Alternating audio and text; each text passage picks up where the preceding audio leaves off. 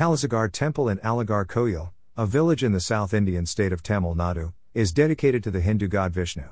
Constructed in the Dravidian style of architecture, the temple is glorified in the Divya Prabandha, the early medieval Tamil canon of the Iswar saints from the 6th-9th centuries AD. It is one of the 108 Divyatazam dedicated to Vishnu, who is worshipped as Kallalagar and his consort Lakshmi as Thirumamigal.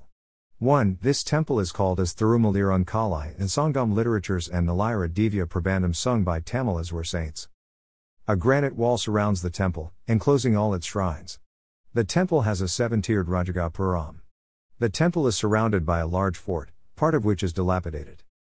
Kallalagar is believed to have appeared to redeem sage Sudapava off his curse from sage Durvasa. The temple follows then Kallai tradition of worship.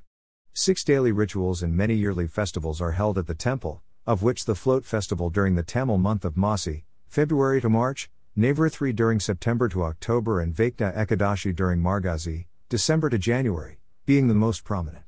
The temple is maintained and administered by the Hindu Religious and Endowment Board of the Government of Tamil Nadu.